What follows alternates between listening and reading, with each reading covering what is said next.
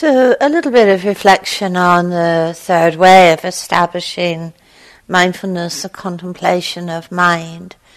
And just remembering, even as we have been going through these sequentially, there's nothing sequential about how they actually operate. These are actually very fluid, interactive awarenesses. Take a moment just now, just tune in, listen inwardly. What is the state of your mind just now? What is your mood just now? Contracted, spacious, dull, bright, agitated, aversive, calm.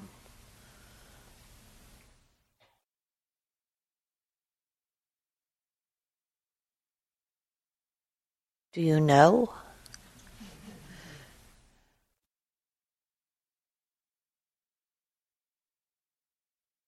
Vedanas can be quite powerful triggers, foundations for moods to arise. An unpleasant thought, an unpleasant sensation, an unpleasant sound can trigger a mood. A mood also creates Vedanas, shapes Vedanas. If I'm in a particularly grumpy mood, there's a lot of unpleasantness around. If I'm in a particularly bright mood, generous mood, there's a lot of loveliness around, Vedana tones. So what we're actually doing in this contemplation is being aware that there is always a mental state, a state of mind, there is always a mood in every waking moment, and indeed even in our sleep. So these are like weather patterns. Some of them are just very fleeting visitors. Some of them are very repetitive.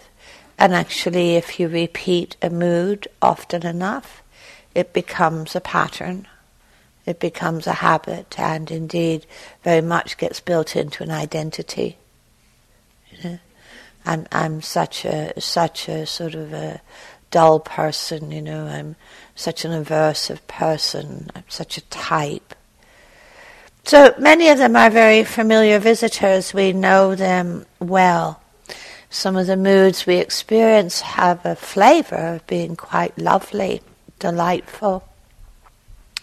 Some of them have a flavour of being quite unlovely, unwelcome, unpleasant moods.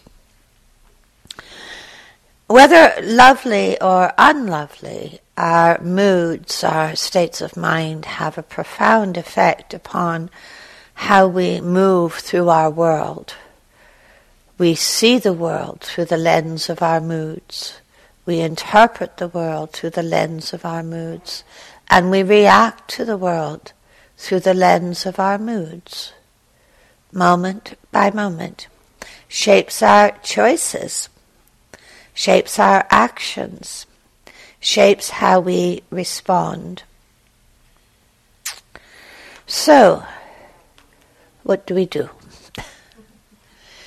We learn we are not needing to be captive of our moods. As we've spoken about earlier in the retreat, one of the lessons of this practice is actually to give more authority to our intentions than to the prevailing mood of the moment. You see this in the sitting practice, in the walking practice. How we learn to walk through our moods. How we learn to sit with our moods. We put them on the cushion beside us and say, that's fine, there's room for you here. But just because I have an agitated mood, I don't need to go running out of the hall. In our walking, that there's room for you here, mood, whatever you are. But just because I'm aversive or anxious doesn't mean I have to do a duvet dive. I introduced this phrase on a group yesterday. It's not an American phrase, is it? A duvet dive. It's a great one. You have duvets here? You know what a duvet is? Yeah, okay, a duvet dive is what, you know what it is now? You hide under the duvet, this is my place of safety. So we're learning to actually give far more value to our intentions and our moods, but we become curious, as we do with all things, about what the mood of the moment is, because it can shape everything. And I think in a practical sense it's quite useful when you sit down on your chair or cushion to ask of yourself, what is the mood just now? What is the state of mind right now? If I'm feeling particularly sort of dull or indifferent, how is your sitting going to unfold if you don't actually acknowledge that mood is there? If you sit down and the mood is quite agitated, how is your sitting going to unfold in the absence of awareness? How will your walking unfold? What will happen at the end of a sitting? Say if the mood is quite agitated or aversive, we're not aware of that. What will happen at the end of a sitting? Will you arrive at your walking path?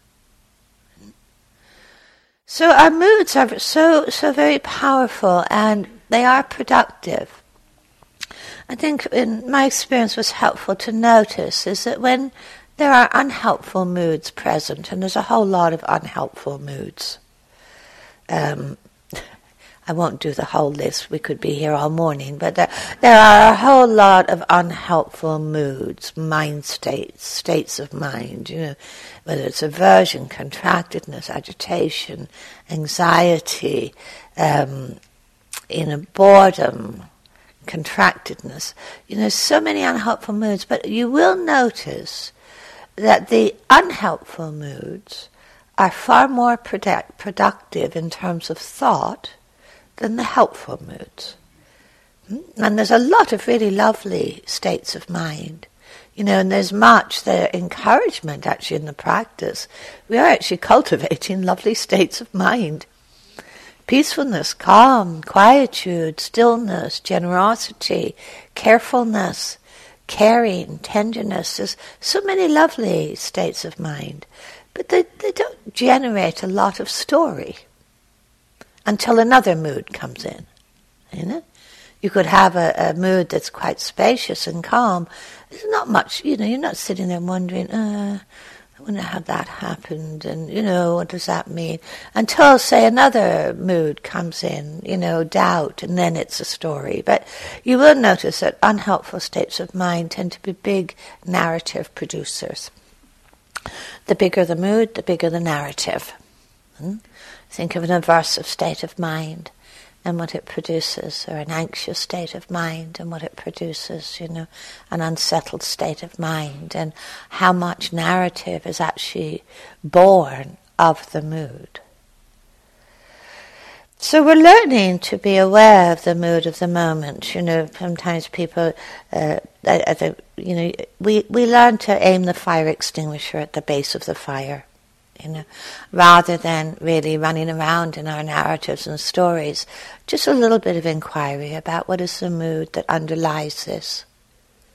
What is the mood that underlies this? So, we see what happens is that when, what we contact, we feel, what we feel, we think about, we proliferate about, it becomes the shape of our mind. So we start to develop, I think helpfully, some literacy inwardly about the mood of the moment. Agitation. That's what agitation looks like. Fearfulness. That's what fearfulness looks like. Contractedness. That's what contractedness looks like. So we start to develop some literacy inwardly through questioning, and this is so helpful because without that literacy we tend to launch right into the narrative building. If we have the literacy to know a mood as a mood, and this is the ongoing instruction in the Satipatthana, to know a mood as a mood, not who I am, not a definition of myself, not a definition of the world, to know a mood as a mood. But if we begin to develop the literacy, we can become curious about that mind state. It becomes an object of mindfulness. rather than a governing feature. This is the mood or the mind state of agitation. So without mindfulness, we jump into the story. With awareness, we actually are curious about the mood. What does agitation feel like? How do I know this? How do I know this in the body? How do I know this through my actions or through my thoughts? But how do I know this in the body?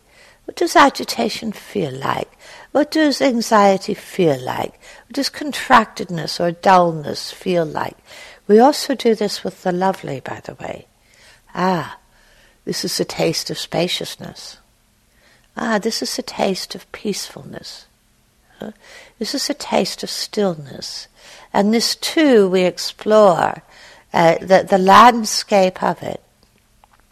Because we see without that literacy that, particularly with the unhelpful states of mind, they produce a great deal of thinking. That impacts upon the body. Say the mood is one of aversion, So it starts to generate the aversive story. And do you know what the aversive body feels like? This actually comes back to impact on the body. So the mood is actually, and the thoughts are actually sending messages to the body, and then the body is actually sending messages to the mind. Think about dullness, You're sitting with dullness. Well, what kind of message does a mood of dullness send to the body? Collapse, And actually then that collapse sends messages further back to the mind, and the dullness deepens. It's why we don't have reclining chairs in here. And we want to be sending a different message back to the mind than let's just check out here. So without awareness, the mood tends to, unhelpful moods generate a lot of narrative. They feed back into the body, that the stories feed back to deepen the mood. I mean, this is very clear, in things like depression, where rumination will feed back to deepen the depressive mood, the low mood, but in all other states also. So the mood will generate a lot of thinking. The thinking feeds back to deepen the mood. The body gets implicated in that kind of building and deepening of the mood, and you go around that loop a few times, and something else gets added to the mix of self-view. I'm such a dull person. I'm an aversive type. I'm an anxious type. The moment that gets added into the mix, we can feel quite helpless. We can feel quite helpless. So there's a number of, I think, places of investigation here as we begin to approach this domain of moods. And again, we are not turning this into a project. First, developing the literacy to know a mood as a mood, but to know the mood as the mood of the moment. The mood of the moment. We begin to discern. This is important. Discern what is helpful and unhelpful in our moods, because moods are also habit patterns.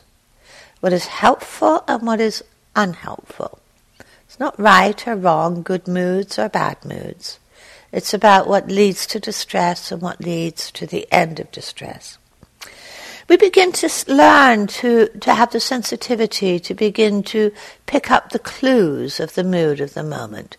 If you find yourself jumping off your cushion at the end of a sitting and, you're at a cup of tea before you even know how you got there, there is a mood going on. We begin to pick up the clues through how our bodies move, through the choices we make.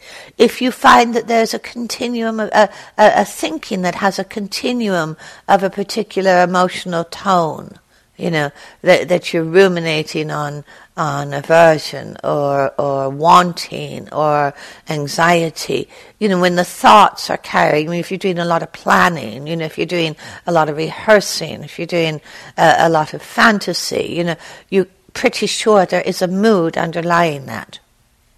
If you're doing a lot of storytelling that's having the same kind of emotional flavor, look underneath it. What is the mood that is supporting this? being aware that we practice moods. They don't just happen to us. We practice moods. As we practice something in every moment, we also practice our moods. And we can get really good at practicing our moods, let me be in a verse of, let me just practice aversion. It is so easy, So we practice our moods. This is good to know. So we learn actually to follow some different pathways. We become curious. We begin to sense the mood of the moment.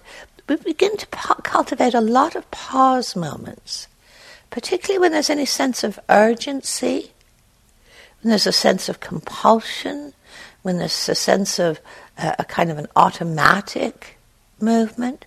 We begin to cultivate a lot of pause moments to ask ourselves, what is the mood that lies before our speech, before our movements, before our stories? What is the mood that is present here? We begin to actually really investigate this often in the body. But we're learning actually to hold this investigation, as a curiosity and as a moment-to-moment curiosity, because our moods shape our world. Sometimes we don't see the world. All we see is our moods. There's also the cultivation of the lovely, which we're engaged in here, by the way. It's great. So again, not making a project out of this, but as with Vedana, for anything to come into the field of our awareness, it needs some intention. It needs that curiosity. So there are places of pausing, at the beginning of a sitting, at the end of a sitting, beginning of a walking path, end of a walking path. Look at the transitions in a day, Look at the many transitions in a day of beginnings and endings. You're standing in the lunch line, you're brushing your teeth, you're dressing, you're in your work, in your yogi job. A lot of little pause moments just to bring this into the forefront of our awareness of, what is the mood just now? What is the mental state just now? Because we know that our thinking and our actions and our speech are actually going to be flavored by that mood. You don't have aversive moods and a lot of kind thinking. So just developing those pause moments and transition moments can be really helpful in this. Just a simple question, don't make it into a big investigation. Sometimes you might not really know. Because moods are not always singular. They can have a number of sometimes different flavors built into a mood. So just those little pause moments I would suggest in transitions. Just say, it's the mood of the moment. Let's be curious about this, because this builds our world. This builds our world. So let's take some time to sit, finding our posture, an embodied, intentional posture of alertness, groundedness, wakefulness.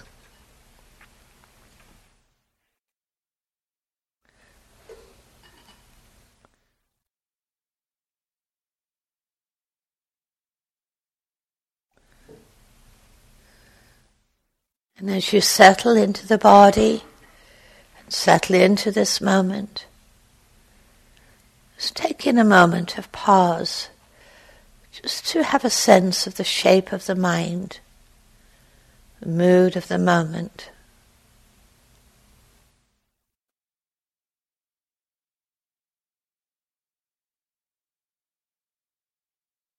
And whatever the mind state might be, as we place an intention at the forefront of what guides us.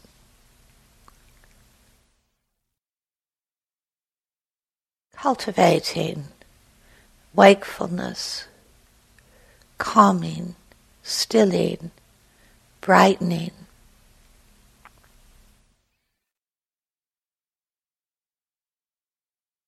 Mindful of the quietude, the sounds.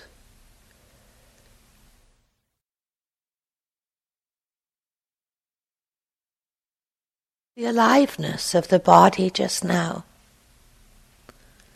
the landscape of fluidity, changing sensations.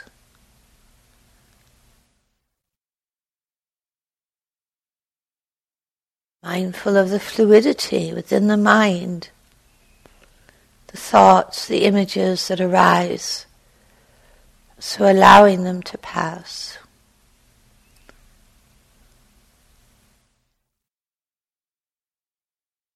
Mindful of the fluidity, the process of the body breathing.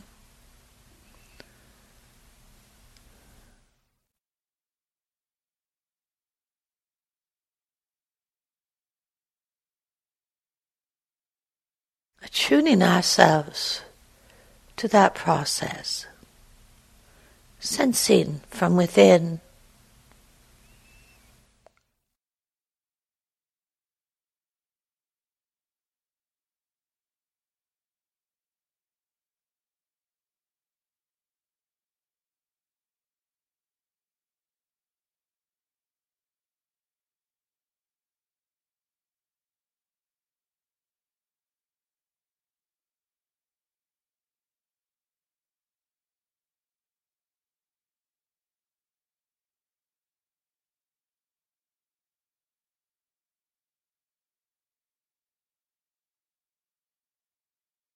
Sensing how the attention can shift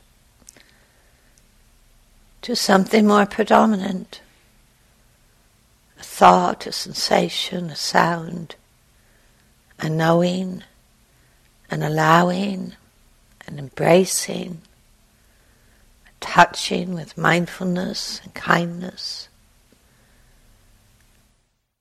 and a returning to the body of this moment.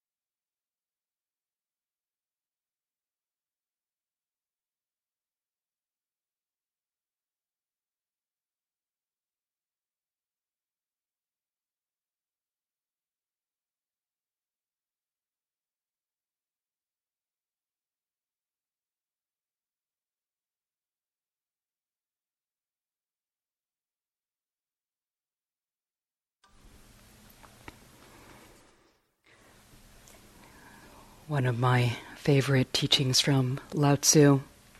The ancient masters were profound and subtle. Their wisdom was unfathomable. There is no way to describe it. All we can describe is their appearance.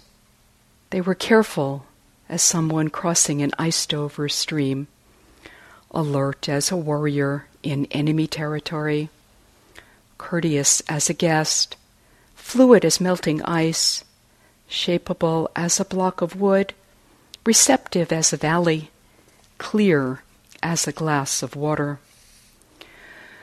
Do you have the patience to wait till your mud settles and the water is clear? Can you remain unmoving till the right action arises by itself? The Master doesn't seek fulfillment. Not seeking, not expecting, she is present and can welcome all things. These are great instructions for today. Today is an ordinary day. Today is just an everyday, normal day of having this chance to contemplate, really treasuring the conditions that we find ourselves in here. We will do our best. We can't control the whole thing, but we will do our best to make sure that nothing happens today.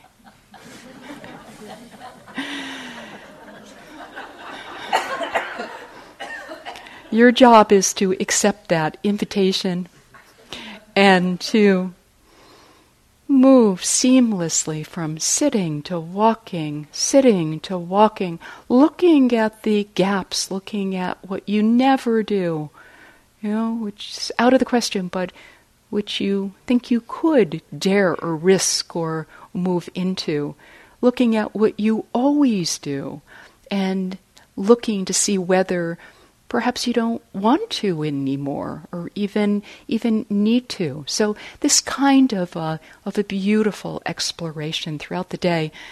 In a way, it's just stretching out from in front of us, and it has the sense of day. This concept of day, and from another point of view, always, it's one moment at a time, life unfolding, wisdom and compassion unfolding in alignment with life. So really, truly have a wonderful day, whether it's pleasant or unpleasant, or challenging or easy. Have a wonderful day. This is the Dharma. I also just wanted to mention that interview groups continue today, and if you didn't have an interview group yesterday, you're definitely on the list for today, so check that out and make sure that you come on time. And I love this duvet dive. This is a new one. Refraining from duvet diving throughout the day. And check the bulletin board, come. Make sure, just the reminder again, to let those of you who are in groups leave first for this first group. And also just to mention that this is the last day of mindful movement with Eowyn, and we want to express our gratitude to her. Today there is both the chair mindful movement and the downstairs mindful movement, just so that you know that this is the last day of that. All right, but it's not the last day of anything. This is, we're right in the middle right now, so enjoy the practice, enjoy awareness. Yeah.